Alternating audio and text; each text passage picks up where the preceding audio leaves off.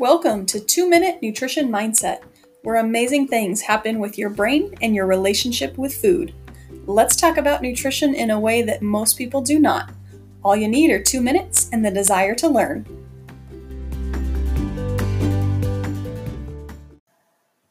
Episode 20.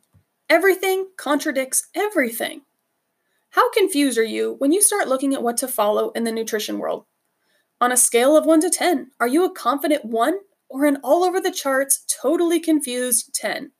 Or maybe you can't even see the scale, you're so done with keeping up with all the changes. The thing is, the body is very complicated when it comes to scientists and nutritionists understanding exactly what is happening, so there can be mixed research and results. We are constantly learning and evolving. Then we add social media and the overwhelming amount of information we see and what everyone is doing, and it can be hard to know what's right for you. Don't let the rules of nutrition get you down. There's a lot of right and wrong information in the market, but almost all those rules can have contradictions.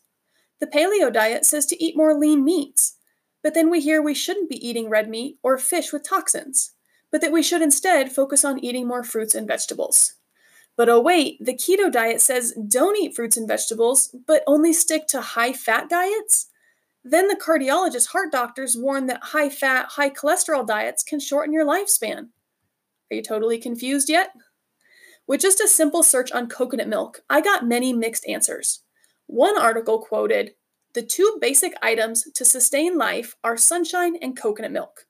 End quote. That was a Dustin Hoffman quote, and he's not known for his nutrition research, but that article totally boosted coconut milk.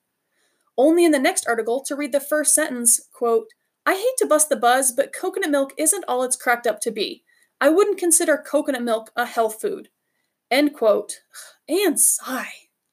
One article would say that the high level of fat was actually good fat containing MCTs, or medium-chain triglycerides, which showed many benefits for the body.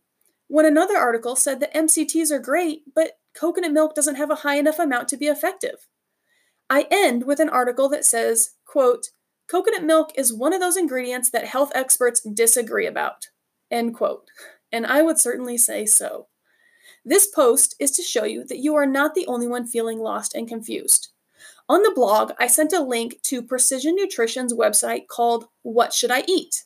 Or you can just Google Precision Nutrition and What Should I Eat? The article will pop up. It's a fantastic article on how to eat and what to eat.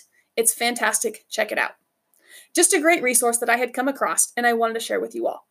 Now, don't get defeated. Don't give up. Keep making your health and nutrition a priority.